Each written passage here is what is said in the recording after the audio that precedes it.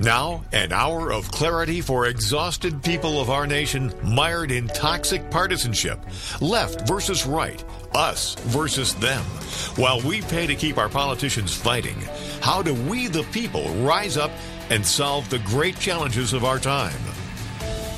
We do it by embracing freedom and liberty. There may be no such thing as a free lunch, but this hour is as close as it gets. Welcome to A Free Solution. All right, welcome to A Free Solution. I'm Kevin Wilson, your host for today, joined by Tim, the Freedom Variant O'Connor. I'm here, Kevin. I am here, and I'm excited for another show with you. Absolutely. So we are back here. We're doing the live show Tuesday evening, but we're on WYSL Thursday evenings at 8 p.m. If you guys are listening there too, appreciate you. Glad you're here. Glad you're listening. You want to participate in the live show, you got to do Tuesdays at 9 p.m. That's where we are, online only. You can leave your comments there. So we got a few folks listening. Thank you for being here, whoever's listening tonight. Got a good comment, leave it out there. We may read it on there. So we're going to talk about a couple different issues. We're going to talk about this rage against the machine. Was it Rage Against the War Machine? Really? Rage Against the War Machine. I mean, all too often in our society, we've got a group of people that rage against precisely one half of the machine. But what it appears to me is, while there may be some reason to be skeptical, there appears to be an actual rally, multi-party, multifaceted people standing up against the Ukraine war. The Ukraine war. Interesting. But the okay. That's fair. Yeah, no, that's fair. The Russia incursion against the Ukraine. There you go. There you go. Yeah. So no, you're right. You're absolutely right. Yeah. So this rally, Rage Against the War Machine. You know, it's supposedly a rally that is, you know, aimed at trying to be anti-war, aimed at, you know, trying to make sure that the U.S. doesn't get involved in that conflict. And you can read the goals and say, I mean, I almost put out this inflammatory description of it in the video, which is, you know, like it's a rally that it's full of Marxists, literal Russian shills, and an actual child predator. That those are some of the folks on the speaker list. So you have quite the collection there. That's really what the controversy is. It's some of the speakers that they're folks in the anti-war movement who they don't trust their bona fides for a number of reasons. Yeah, let's dive right into it. I've got a list of the speakers here. Ron Paul's going to be speaking at it. Tulsi Gabbard's going to be speaking at it. Dennis Kucinich, guys, who's a radical liberal, semi-commie kind of guy, but also true to his ideals, unlike your Bernie Sanders, who seems to kind of sell out periodically. Scott Horton, who's been a dedicated anti-war activist. Ann Wright, Chris Hedges, David Swanson, Daniel McAdams, the executive director of the Ron Paul Institute and the co-host of the Ron Paul Liberty Report, Garland Nixon, Max Blumenthal, Anaya Parampil Supreme, Jill Stein, who's pretty popular in left-wing circles. She's a former Green Party candidate for president. Tara Reid. I'm pretty sure, is that Tara Reid the same Tara Reid that accused Joe Biden of... It is one and the same. Okay. Yeah. Well, that also has done some work for the Russian state, apparently. Okay. Too. And my personal friend and interesting political activist and campaigner, Diane Sayer. Now, she does kind of go on some rants that I'm not sure. Whatever. I love Diane. Yeah, Tim, you don't have to give him full endorsement. She is interesting to talk to. I've never talked to her, but I've listened to your conversations. She's interesting. It's not really one of the most controversial guys, of course, as always. Scott Ritter, when he makes news, he makes controversial news. Tim, why is his inclusion controversial? I'll give you two reasons. There's actually there's two reasons. He has two big ones.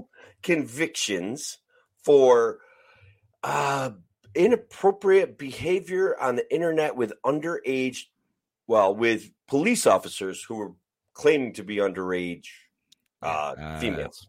Yeah, dude sent naked videos of himself to what he thought was a 15-year-old, and also tried to meet up with them on more than one occasion, years apart.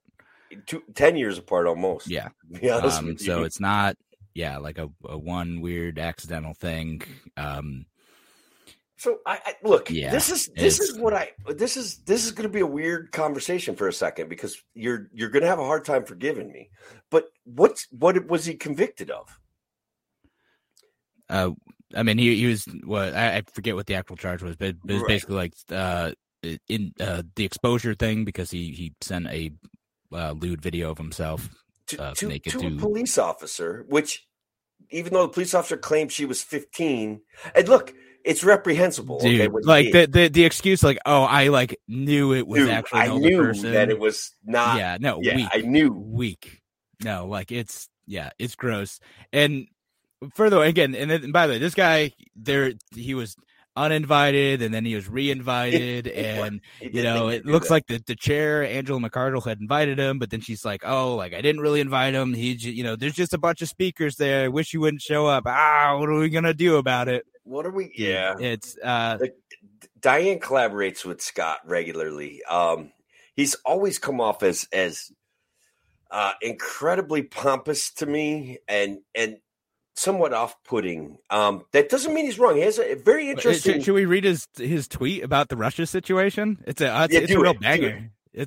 So he's responded to someone. Again, this is a speaker at an anti-war rally. I don't claim to be anti-war. All right, starting off strong. Never did. There are rabid dogs out there, and we need Atticus Finch to shoot them. I do, however, object to the senseless shooting of healthy dogs. Ukraine is a rabid dog. Russia is Atticus Finch. Thus ends my lesson. Bro. That's a little pro-Russian, don't you think? Yeah, just a smidge.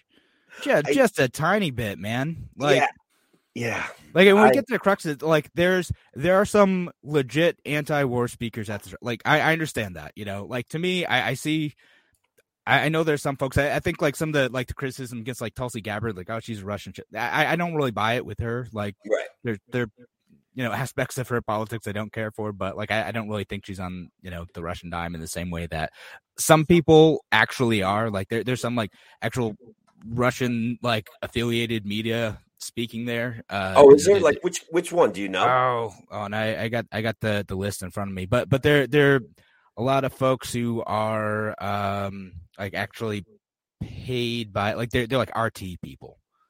Let's see, Jackson Hinkle, I think, is one of them. Okay. Garland Nixon worked for, like, Sputnik and RT. All right. Daniel McAdams is an RT contributor. He's the Ron Paul Institute guy, and we can get into the Ron Paul Institute stuff, like, separately. But sure. But yeah, like, there's a lot of these folks who are, and this is what I think is really important, because what always happens in a lot of anti-war movements is that you get painted as, like, oh, you're just for the enemy. You're just for the other side. Like, you're not really, like, genuinely anti-war. And there's usually it's coming from the neocons, like, this push to conflate these two positions, right? Like, you see that a lot in, like, Vietnam, right? Like, in the Vietnam situation, like, oh, you're not really against American intervention abroad. You're just pro-communist, you're pro-Viet Cong, whatever, right? And that's the people would purposely conflate those positions. In this case, you do have people who are saying stuff like what Scott Ritter said, who said, Russia is Atticus Finch and Ukraine is a rabid dog. Like, no, man, like, the Russia invasion is bad. If you want to be anti-war, be anti-war. Russia is the bad guy. There can be more than one bad guy in this situation. And there's this, like, weird approach that, like, some folks in the libertarian sphere take to American foreign intervention, where you're so consumed with, like, understanding that American foreign intervention is bad that you start, like, thinking, like, okay, well, America thinks Russia's bad, so maybe Russia's good. America thinks China's bad, so maybe it's good, and maybe Venezuela's okay. And the Ron Paul Institute does that, and it drives me bananas.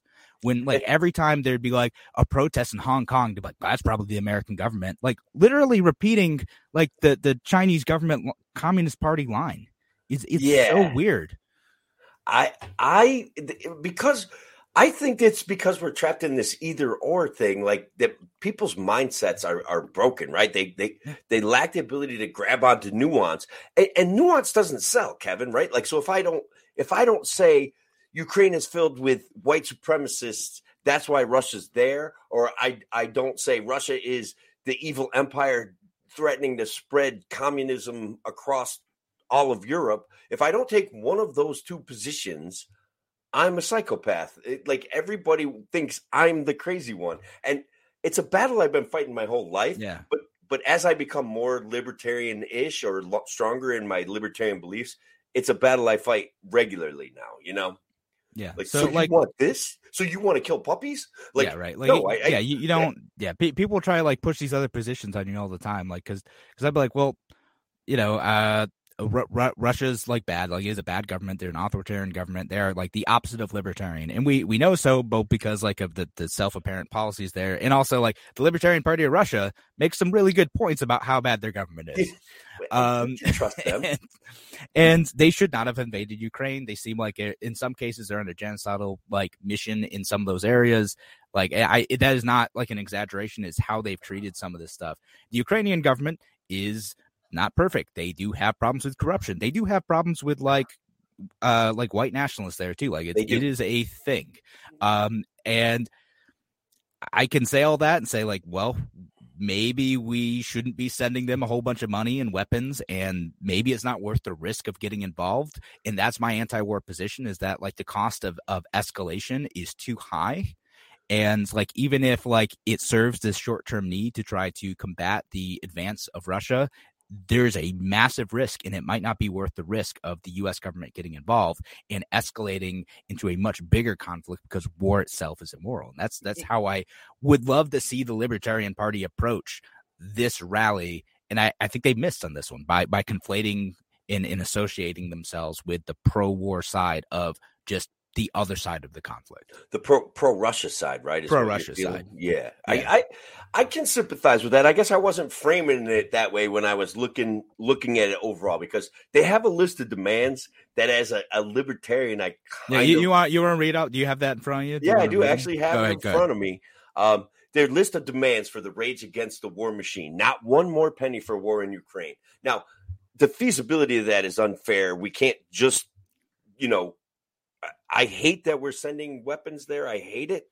I hate that there's a war going on, but not one more penny. Okay, that I turn in my libertarian card a little bit. Okay, negotiate peace. That's number 2. I find that to be like, that should have been number 1. Let's negotiate peace.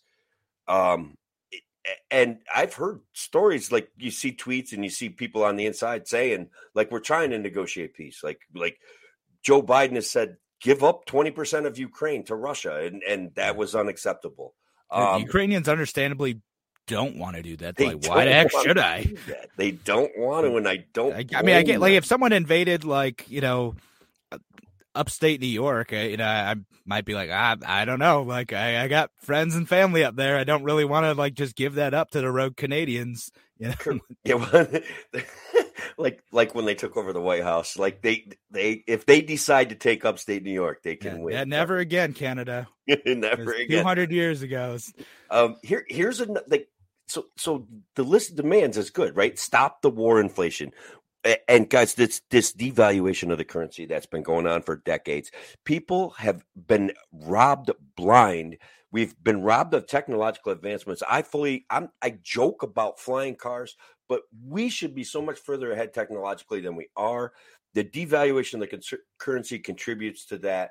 The war inflation, all of these things that create problems for the middle class and poor people in our country are brought on by exuberant spending, right? Disband NATO as a demand that we don't hope to achieve. I like the notion of saying, hey, NATO is, whatever. I like the position. I don't love it, but I like it. Number 5, global nuclear de-escalation.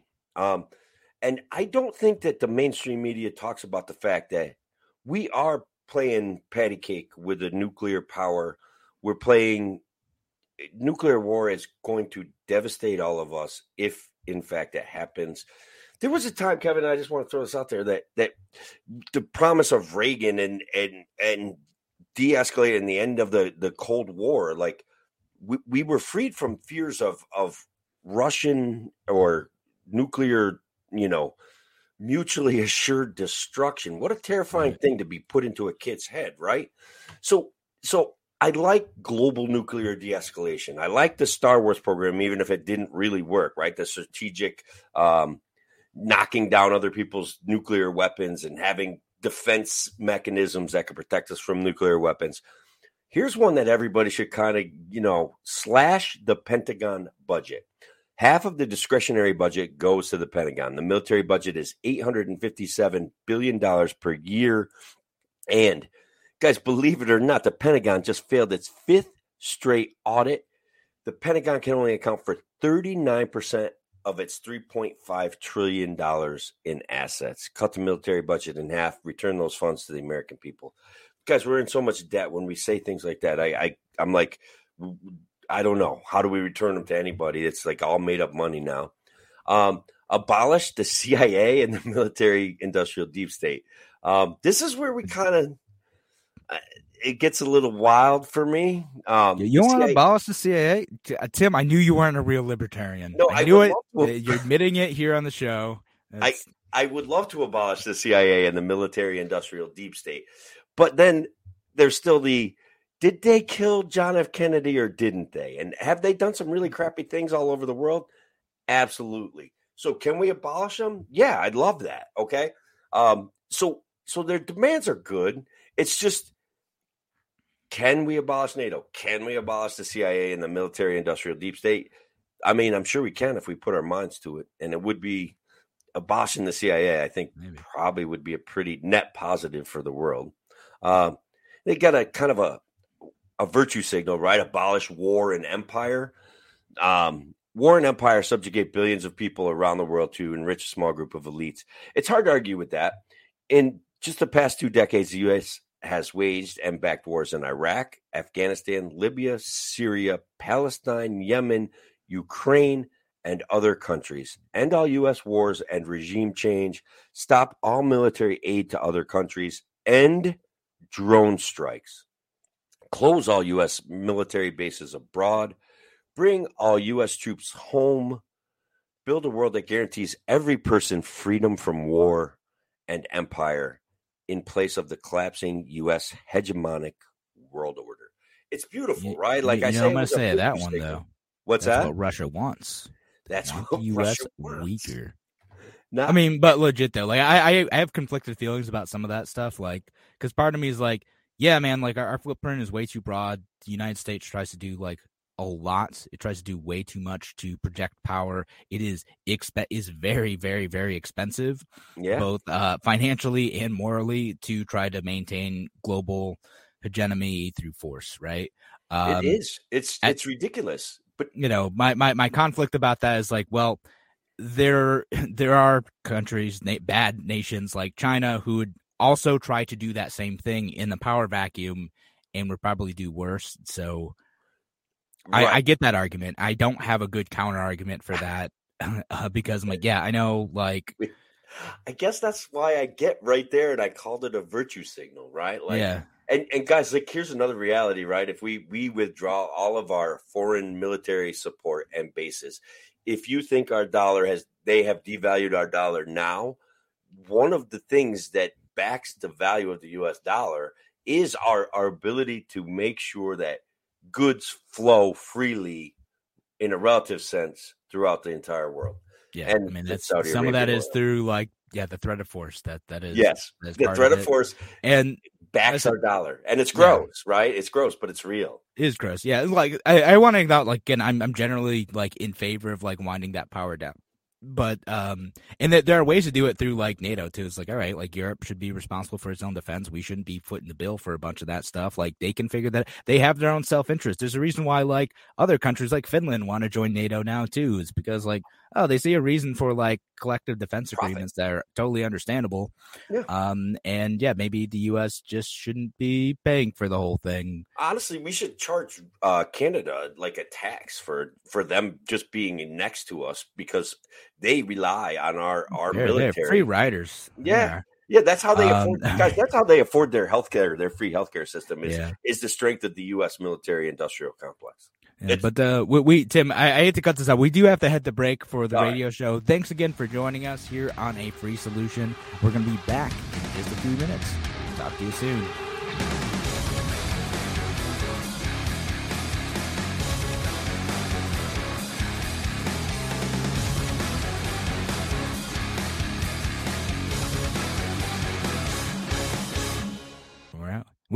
Tim, we can jump right back in too. Like I want to disrupt the momentum, but yeah. I mean, we do have to take the breaks though. So yeah, that's fine. And we'll make sure we acknowledge these comments to Steve. He is crazy. No, wait, I am crazy. Yeah, just talked about myself in the third person. Not all proxy wars are good. No, some are bad, as it turns out. I would be not unafraid to say most of them are bad. Yeah, and Betty, haven't we as human beings grown past war as a problem solver?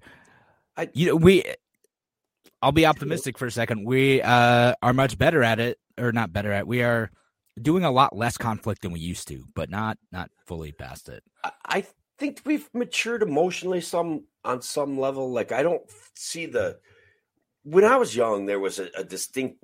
I would almost call it like quasi bloodlust, right? Like there was this desire to go out and fight wars and come back a hero. And it wasn't uncommon for people to view the military as that. And this was still in the wake of Vietnam, and as the realities of Vietnam became apparent, that people came back crippled and that people came back mentally and hurt. Like, I think we kind of woke up that war can be devastating.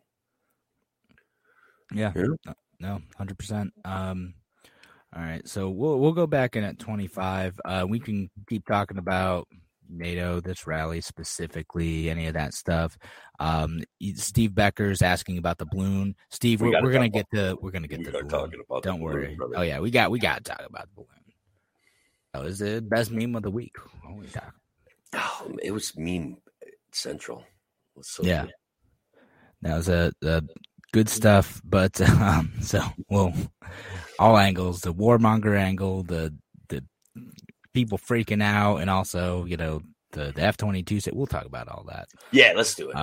There's a lot to unpack there, a real lot, and we won't even be able to get to it all. Probably not, but we're going to head back and... A Free Solution.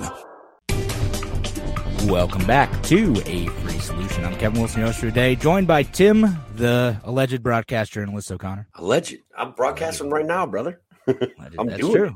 I'm on the radio. I'm on the internets. I'm on the YouTubes. I'm on the Twitters. I'm all over the place, man. Everywhere. I'm like everywhere. We were talking about the Rage Against the War Machine. It's kind of a nifty name. It has some really interesting people and then some not so interesting people. Like I am in contact with one of the organizers that if people want to go to this thing, I could probably get you a free bus ride, but you've got to agree to certain standards of behavior and certain offers of assistance. And then you get a free bus ride to a really cool rally. So, DM me or something like that.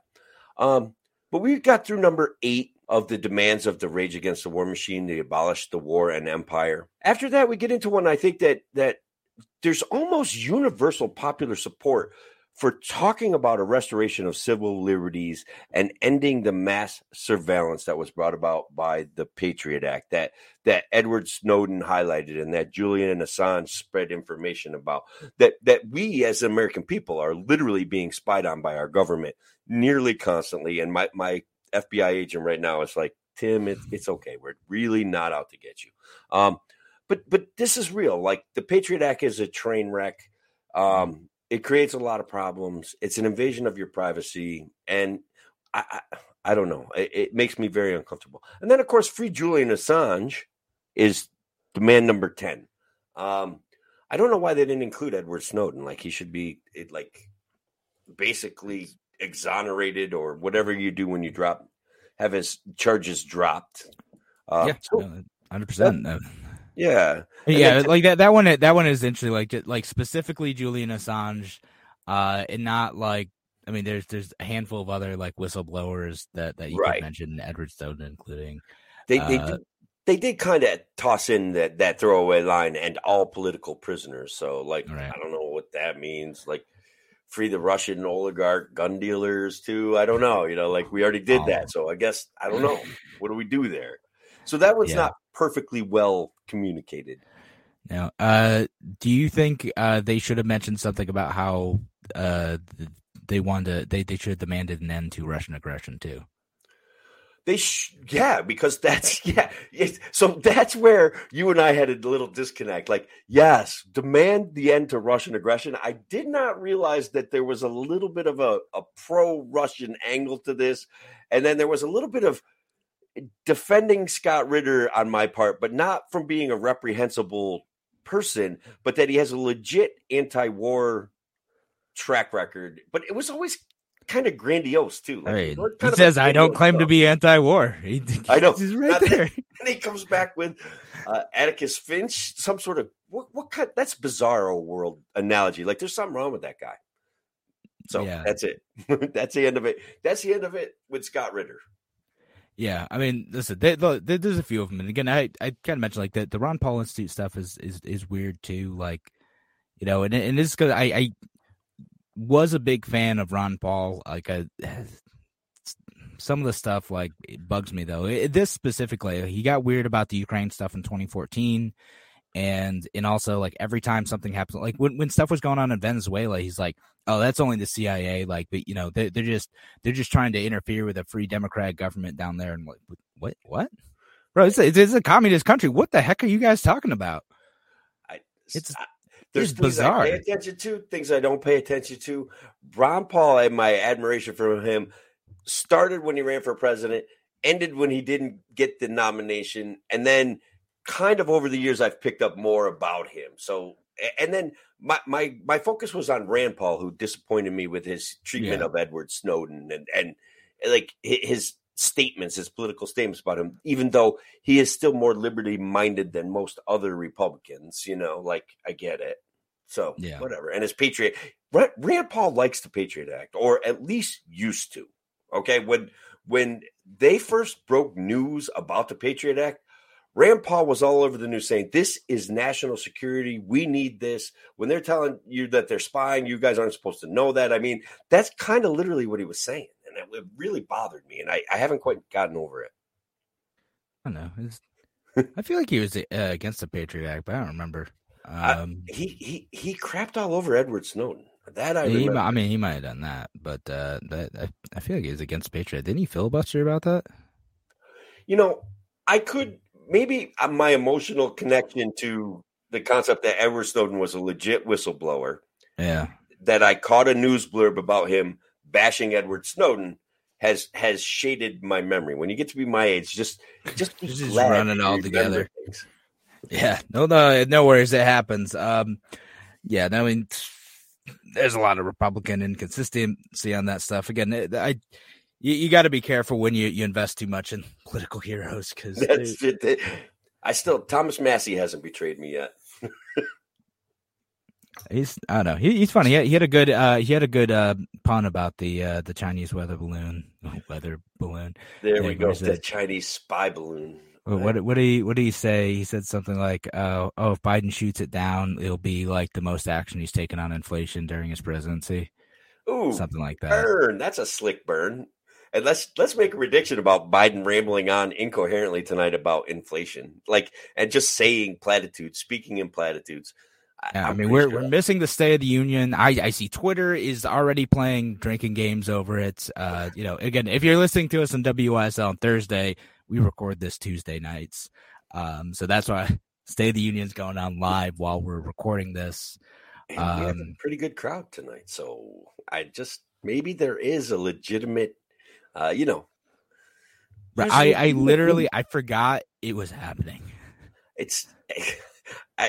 As you know, as everyone knows, I've mentioned, I do listen to talk radio. So like it's plastered all over talk radio. It's a nonstop barrage of conjecture about what he's going to say. And then highlighting his tweets of the past week about how there's never been a workforce like there is now. And it's like, well, we're still kind of like about COVID level, maybe a little less, maybe a little more. More women are in the workforce. And it's like, okay, well, is that a good thing, or are they being forced into work because of economic hardship and the devaluation of the currency? So, like, I'm old fashioned. Like, if women and have a family structure and they don't want to work, and now they have to work because of financial hardship, is that a win for feminism? I don't know. You heard it here, folks. Tim saying that women should stay in the home. Wow. And the kitchen. Make sure you call the state. No. Just kidding. Send your angry emails too. I do all the cooking in my house. Not all the cooking. I do most of the cooking in my house. No, but I know it. But like people do have to struggle there. Like, man, my wife and I this past week actually like just did like an analysis. Like, all right, well, how much are we like actually spending on groceries? Like what do we need to budget for? We looked at we're spending like $800 a month in groceries. Like, holy crap! Yeah. It's like tripled in the last 2 years, and not just because I had a kid either. Like that definitely contributed a bit. 2 ounces of food a day. That's all that kid needs, man. Don't worry. It's the diapers that get you. It is too.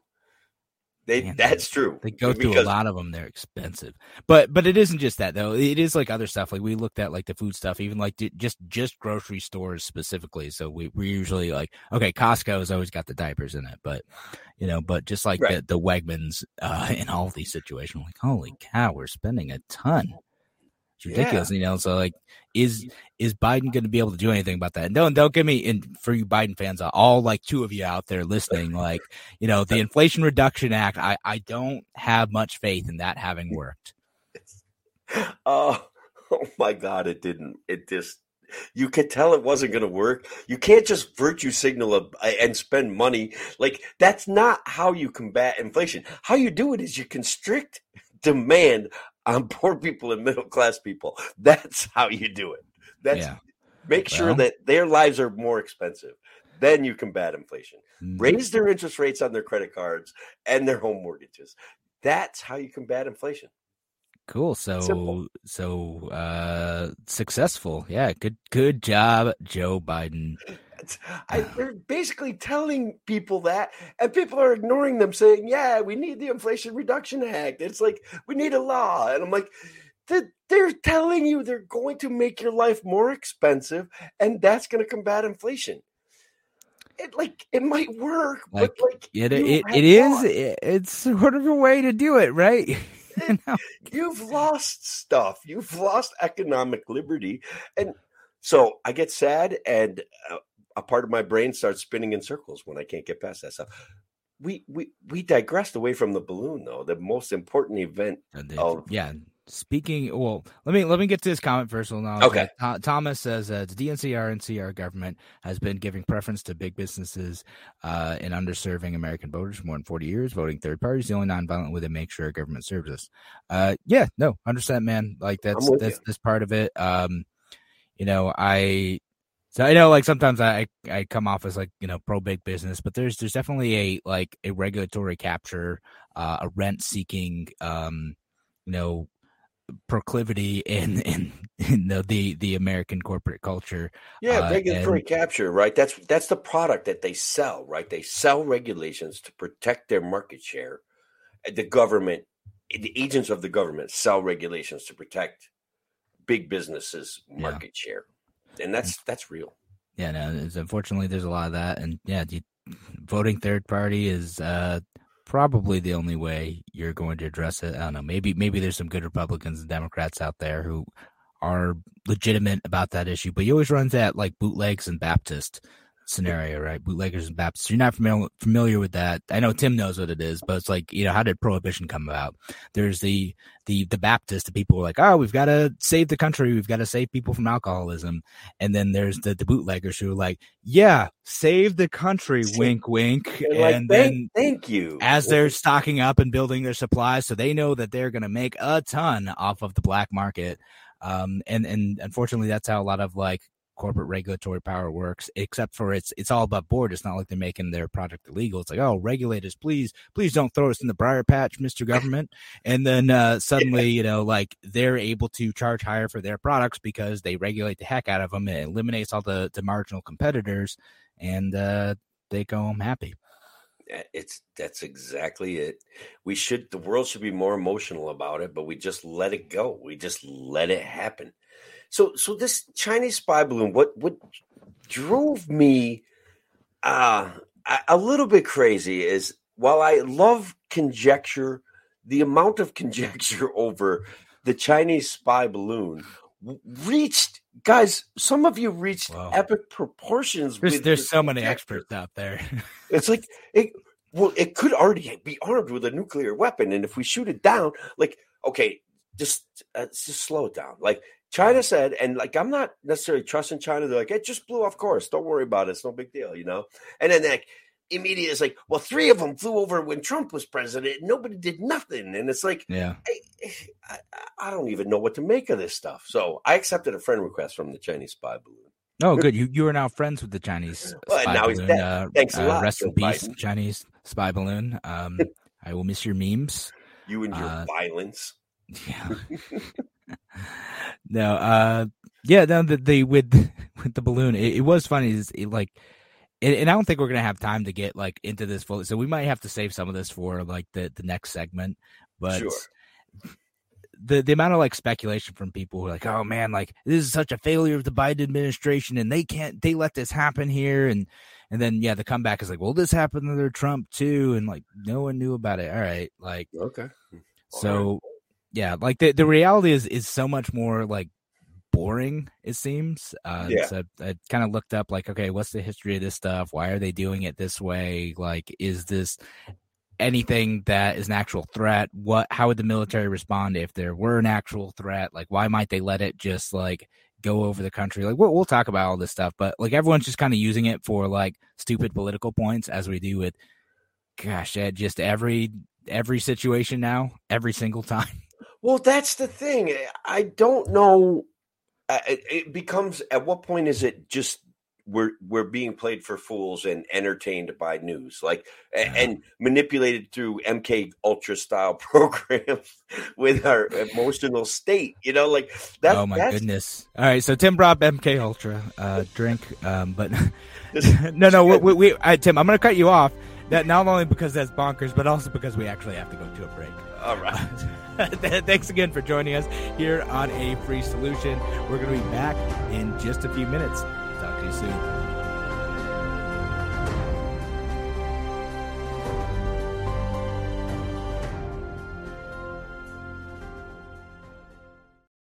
We got this one from Patricia. It's the balloon. Look at distraction. Yeah. Are we being distracted from something, Tim? Well, it's like everything is a distraction from something else. Like China's legitimately got aims on Taiwan, right? Like, but the Chinese spy balloon, was it just? Couldn't it have just been a weather balloon? Couldn't it have just been my friend of a big fluffy white balloon flying over the country, like that got blown off course? Couldn't it have just been that? Could have been. It probably was. It probably actually was. Well, they want to know whether it transmitted information back to China.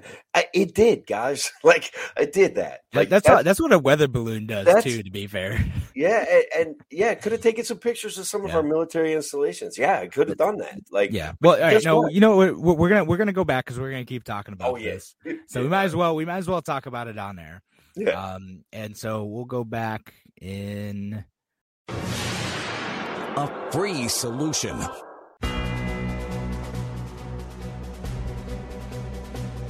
Welcome back to A Free Solution. I'm Kevin Wilson today, joined by Tim, the Freedom Variant O'Connor. Chinese spy balloon. Tim? Chinese spy balloon, yes. Chinese spy balloon O'Connor. Tim, like Chinese spy balloon friend O'Connor. Yeah. That's why we have him on today. He befriended the actual Chinese spy balloon. He sent me a friend request. What am I going to do? Like, he could have just followed me on my Freedom Variant page, but he sent me a personal friend request. Yeah, so so Tim has the inside scoop before the the Chinese spy balloon's untimely demise.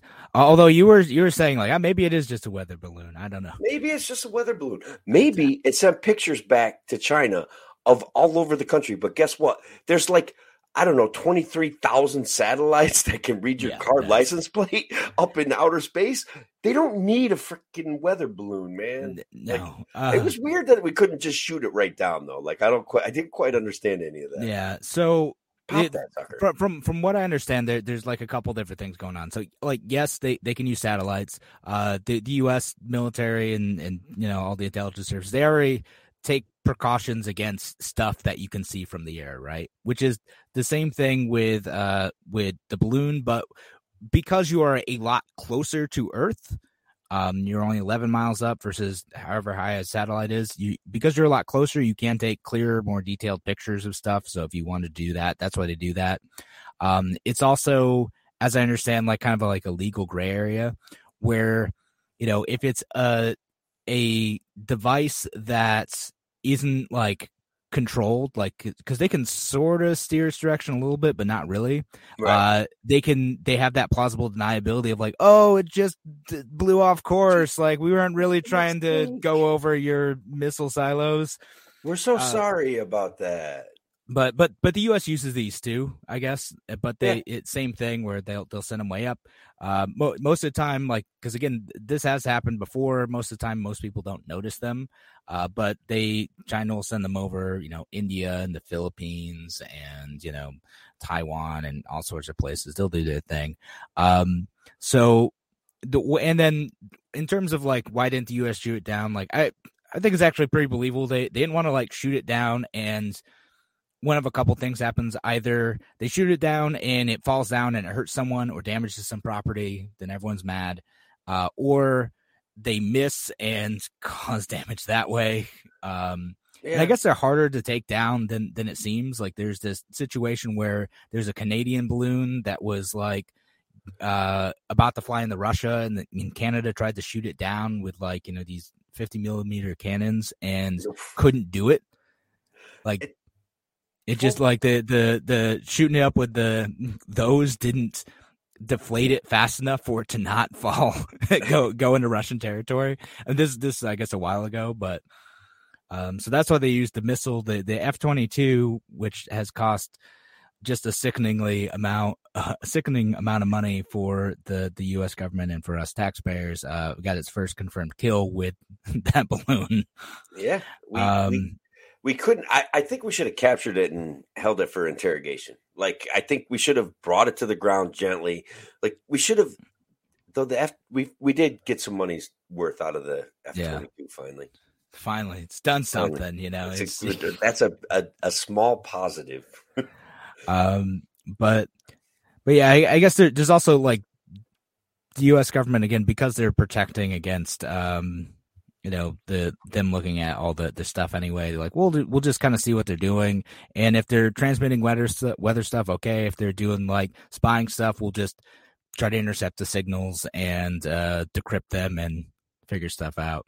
So it's just kind of better to like let it go most of the time. So for all the people like pounding the table, Joe Biden's letting China run all over us. All right, like the U.S. military has some of their own stuff going on, and there's a lot I don't trust about the U.S. military. But in this situation, it's like they have ways of being able to detect like if it were a nuclear weapon up there, like you can detect that from pretty far away. Right. They would see that they assess whether or not it's a threat. If it's a biological weapon, well, I guess they could drop it over, but shooting it down doesn't necessarily help. Just disperses it in a different way. So I get to where the most interesting piece of it was the amount of reaction to it. In that, I don't even know who saw it. I don't know how many people saw it, but like it was a balloon, man, and it wasn't loaded with nuclear weapons, and it may have had an explosive device on it to self-destruct it, but I don't know. We don't know. But the actual like pro-war people in this country are using that as an excuse to be like, this is why we should never have cut the military spending so deeply. We need to protect ourselves against China and their imminent incursion. Now that they have pictures from 12 miles up. They know all they need to know, Kevin. I'm skeptical, I guess. We post it all on TikTok. Like, they don't need the balloons. It's all there.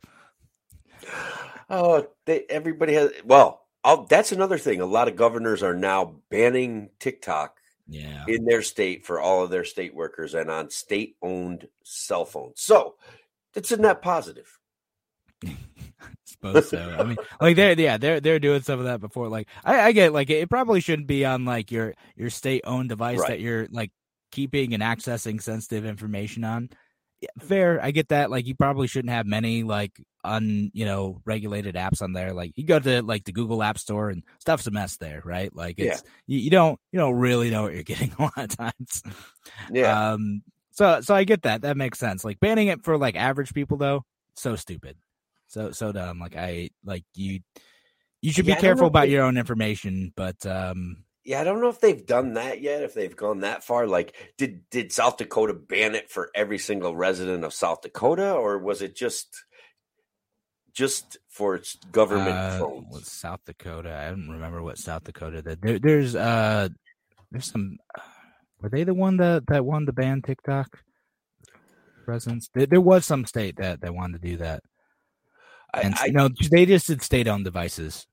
Yeah. Okay. All right. So that's honestly, that's just reasonable, right? Like, hey, don't put your garbage apps on the phone we're giving you to use. Yeah. And a lot of federal government, they did that too. But yeah, again, the way I see that is like, well, you probably, unless you're managing the social media for the government account, you probably shouldn't have Facebook on your phone or Twitter on your phone either. Don't mess around on your phone. You could do that on your personal device. It's a work tool for work. That's it. Don't have it on there. You don't have any rights to that property, even if it is government given or granted or gifted, however you want to look at it. Just like, it's not yours. You're getting a free cell phone. Deal with it. Make your calls. Yeah, don't even call personal. Don't even call your friends. Get your own phone for that. It's important. I've had company laptops before. Like, yeah, you're not supposed to just download whatever onto the company laptops either. Exactly. I think that's a fair request, Bring your own laptop if you want to, do things that laptops do. Yeah, right. So, Kevin, how are we doing on time? Because I've got we got like 6 minutes left. If you want, I've got a human interest story. That let's talk about it.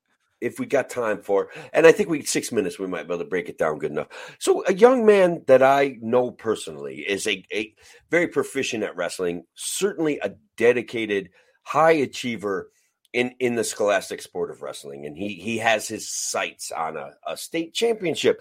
And guys, his mom packs his wrestling bag, goes into school. Somehow, for some reason, a school official searches his bag, finds a piece of equipment that is in violation of the school rules, no longer illegal, that belongs to his father, who has an issue with a health issue that uses this as a treatment for. And now this kid can't wrestle in the state tournament. Can't even go to sectionals. 90-day suspension. No due process.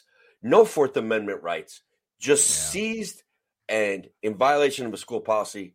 And now, this kid's got a 4.0 plus average, a Ivy League wrestling potential, like Cornell wrestler. He's got this going for him. And this is a huge stain on this kid. And it's really, I don't know, what's your basic takeaway? People are going, hey, he should have followed the rules. And I'm like, hey, I don't know, man. I'm not a big rule guy.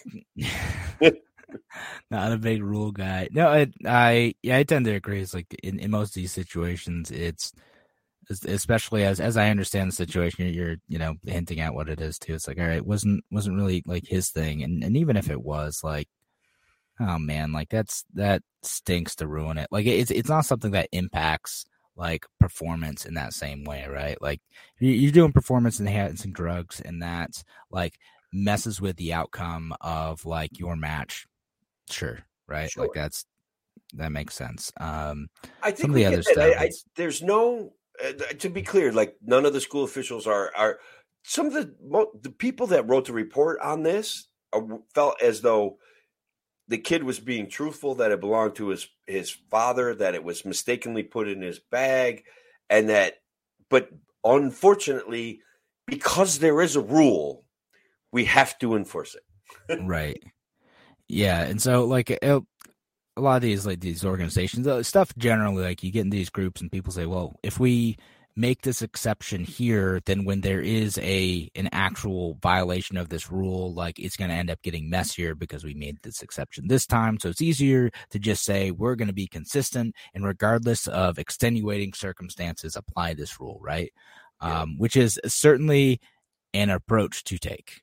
Well, it is an approach, but it is not an approach that most public schools take because they are very ambivalent when it comes to certain students. And so good kids get punished to the fullest extent of the administrative rule body. And kids that are consistently in trouble oftentimes get a free pass. That's something from my own parenting history. That's reality. No, I mean, sure, that's a thing. Is there's going to be inconsistent application of the rules, right? Like that's just what it is. And you're like, all right, do we let it slide this time? This kid's doing a little bit better, even though he's had a bad pass. So they may be like, let this one go with a warning. Oh, this person's never in trouble. Let's scare him. So like he or she never does it. Like there's goofy stuff. And that kind of enforcement of the rules is what makes a lot of kids feel that like schools are a prison system, Now I don't say that with like glee or like exaggeration. That is how a lot of kids feel. And your school might be different, not yours specifically, Tim, but like listeners out there, your school might be different. Your kid's school might be different. But there are a lot of schools there where they got to apply those rules consistently, no matter how ridiculous, no matter how arbitrary, they're going to apply those. And even if that has consequences for the rest of that kid's life, now you're going to do it. Well, we got to, those are the rules. Sorry, out of my hands. Just following orders, whatever. This is one of those things where this could potentially have consequences for the rest of this kid's life.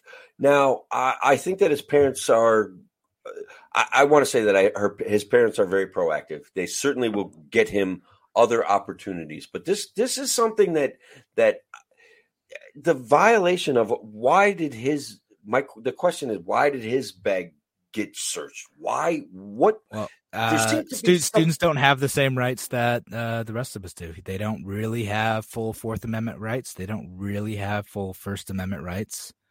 They don't. That's like that. Adding to that prison metaphor, like I remember in my school, like they would bring in like dogs and whatnot to go search our lockers. Occasionally, it was just like a thing. They would, just bring stuff around, try to find like weed or guns or whatever they're trying to look for. They'd bring the dogs around, and they could just open up your locker. You don't have a right to be secure in that space. You don't have a right to privacy. You don't have a right to have a bag in school that is free from search and seizure by not even a trained law enforcement official. Just a teacher can be like, "Hey, this is what I found." Your bag is not protected from that. Like, and people will be, "Oh, it's a safety thing. What if someone has a weapon?" Where but like you don't. The students don't have the same rights that adults do, and that's. I was gonna say for better or worse, but like for the most part, I think it's a bad thing that to train students in that mindset that they don't have the same rights that adults do. It certainly makes them either angry or complacent, and either both of those things is a interference in their development as human beings for sure. Yeah, I think. I don't know. No, I agree. Well, yeah, you're not going to be in a pro freedom, pro liberty mindset if you're going to do that. You're either going to be bitter or complacent, as you said.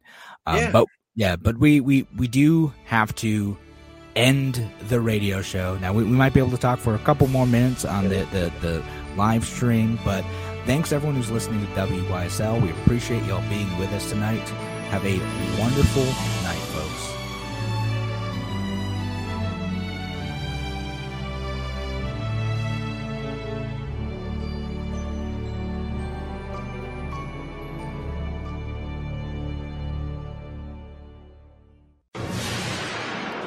Free solution. We're out on the radio show. Yeah, so the parents offered this kid is look, no kid is perfect, right? But this kid's pretty perfect. He's a polite, decent young man who trains. His goal, like he trains for his goal. This is not. He's earned the respect that he's getting, and the predictions that people are making. Like he's earned them. He's been wrestling as long as my kid, and I think even longer. Like. And I started my kid wrestling when he was like 6 years old. It's guys, I'm telling you what, if you have little kids and they have a streak of aggression in them, get them on a wrestling mat. It's an absolute blast. They have so much fun. I'm telling you, it's worth it. It's good training. It's a great mindset. But yeah, the parents offered. They're like, let's test them. Let's just show you that this is what we're saying is true, And they said that he violated the rules. So here's the prescribed remedy for violating this rule. Makes me sad. Yeah, that's reality. That's a bummer. That's I did have. Did I have? I lost it. I had a fake news thing, but I lost it. Do you want to talk about how we're going to mandate chocolate milk across the country? Oh my God, I hope so. Is that true? Oh, okay. Well, I'll read the Lisa Stefanik, our congresswoman from up north there. Right. Yeah, Albany area. She's pretty close to the Freedom variant. Yeah, so up in the Adirondacks mostly, right? Her tweet: The fight to #Save Chocolate Milk continues. Proud to propose a federal law that would require all schools to offer flavored milk. School kids deserve access to nutritious and delicious milk options that our dairy farmers work hard to provide. Well, how do you feel about mandatory chocolate milks? I don't feel good about mandatory anything, but if you're going to mandate something, I guess it might as well be chocolate milk, It's not the worst thing the government has mandated, but no. And look, like they vitamin D, man, the kids need it, especially this time of year. It's good for them. No, I mean, I guess there's like kind of a health push in like New York City, I guess, to like maybe like phase out some of the like sugar added chocolate milk stuff. Sure.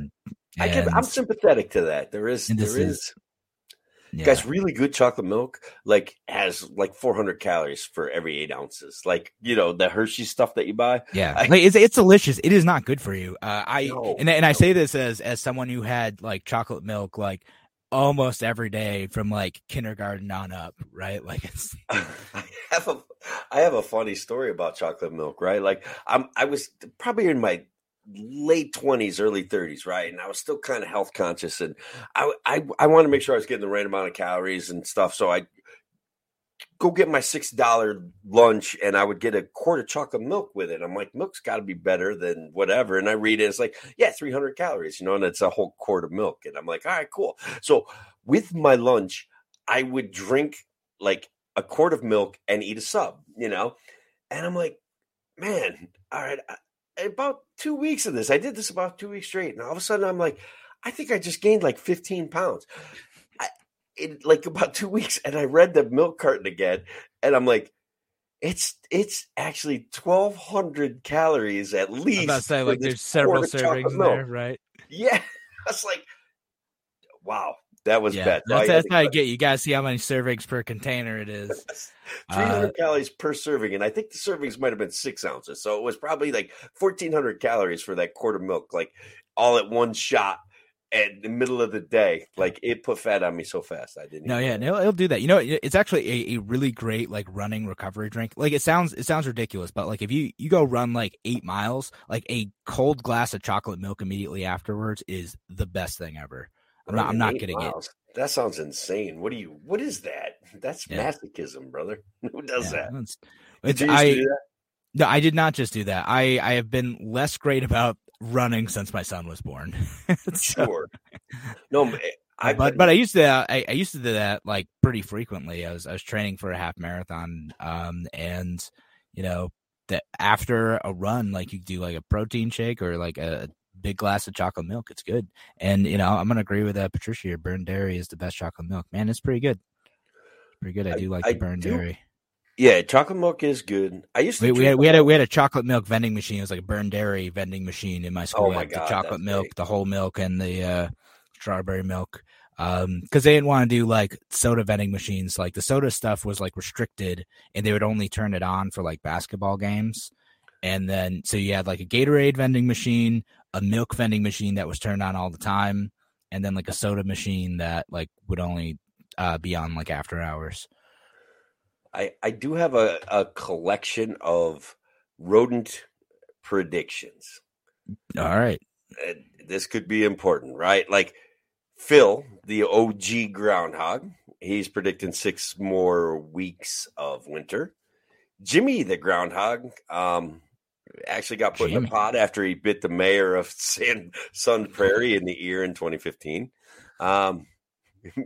Milltown Mel got caught up with problems with state law this year after the previous prognosticator expired. Woody the woodchuck emerged from a tiny green door in a human-made tree stump on Thursday. No real predictions. Waffle House Will saw his shadow and immediately tried to fight it and is up against 6 more weeks of probation. Love it. It was pretty good, right? Like that was built right up to that. There you go. The full set of predictions. Yes. 6 more weeks of probation. 6 more weeks of probation. Wow. Well, I don't know. And we got Thomas here making jokes in the comment section. Found out from a patient that diarrhea is hereditary. It's in your genes. It's in, yeah, it is. Oh. This could be the most important question of the evening. Is there a Waffle House in New York City or New York? Oh. I don't think so. No, Patricia, there is no Waffle Houses in New York. It's just like they fight Chick-fil-A's, they fight Waffle Houses. I feel like we got a bunch of Chick-fil-A's now in New York. Do you? Including the Thruway stop, they're putting them there. Remember? Nice. I didn't know that. I know. I'm kind of mad about that one because they're closed on Sundays, which is usually the day I'm traveling. Yeah, they could be a little unfair. I could get that.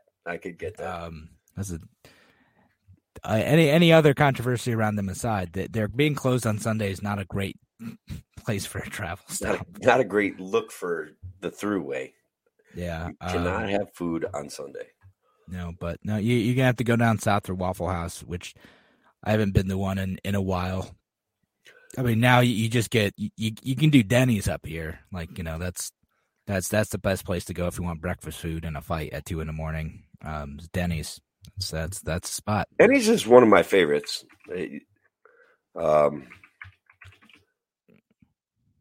Always the food is always consistent there. You know what to expect. You do. I can say that about that. And Patricia says humans are the only creatures who continue drinking milk once weaned. Yeah, it's true. We got fancy genes for it. Well, at least some people do. Not everyone does. Yeah, it's funny because guess what? Before 1900, their milk was not a mass consumed product. There was like a whole regulatory environment that got created around the milk industry. We subsidized the heck out of it now. They did. They got did milk campaigns and all this stuff. Yep. So government cheese. That's how government. He said, "No, the U.S. It sounds like a joke, but the U.S. has like caves and caves and caves full of cheese because the U.S. like guarantees milk to be sold at a certain price, and so they'll buy up this milk at a certain price for some folks, and you end up with government subsidized cheese. So they just keep storing it. I love it. I'm gonna if and when the zombie apocalypse happens, I'm finding one of those caves. Yeah, you find them cheese caves. That's where to go. One. I will be the cheese king of the zombie apocalypse. Yeah, I'm looking forward. And that's smart. There's this is a book of short stories that Andrew Heaton wrote, and one of them is about like the economics of the zombie apocalypse. And the main protagonist, the first thing she does is she goes and raids like a tobacco store. She goes and gets all the cigarettes. Tries to get all the cigarettes in town that she can. I like it. That's another good one I'd go after. I'd probably go to a pharmacy too with full force. Like I would go to a pharmacy and try to take it and own it forever. Absolutely critical to our current way of life for sure. Yeah. Pharmacy is a good one.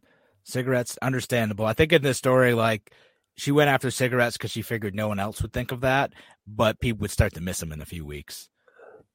And then eventually negotiates like one cigarette for one bullet from people who had a different take on the items to go after. There's a balance there. The people that can trade effectively would be very successful in the zombie apocalypse. Economics is everywhere. That's the economics of it. Tim's plan is to become big pharma, Patricia. I would be big pharma. I would be big pharma in my neighborhood anyway. So that's real. That's real. All right. Do you have any other fake news or no? But man, I had a blast tonight. That was great. Yeah. And you made it through the show, Kevin. I think everybody should know how heroic your performance is tonight. It's injured. I injured my instrument here. I was telling Tim about this before the show. I pulled a muscle in my neck. I pulled a muscle in my throat. I sneezed weird.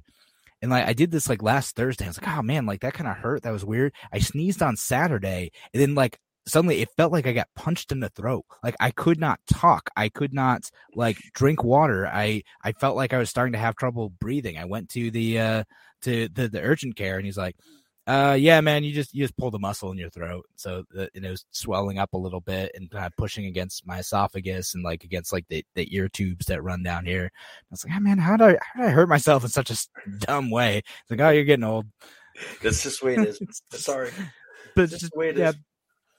Pull the muscle in my throat by sneezing. Like what dumb way to injure myself. So last couple of days, like I've been like having trouble talking for a long time. But I made got through it tonight pretty good. I did. Yeah. I did feel free to go on extra long rants though. So just got to give your throat a rest. I just let you go on. Yeah. You were like, except for the MK. You're like, all right, let's talk about get away with Ultra tonight. He can have it tonight. That's it. Yeah.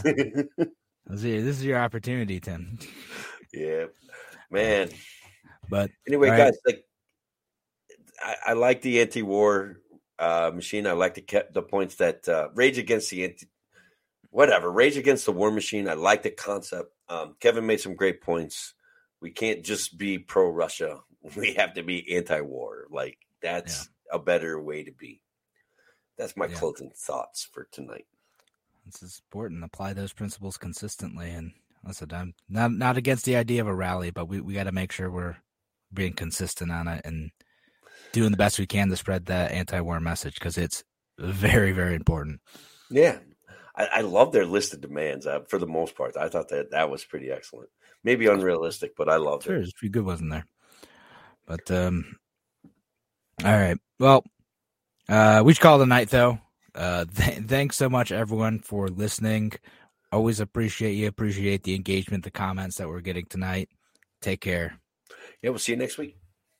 A free solution.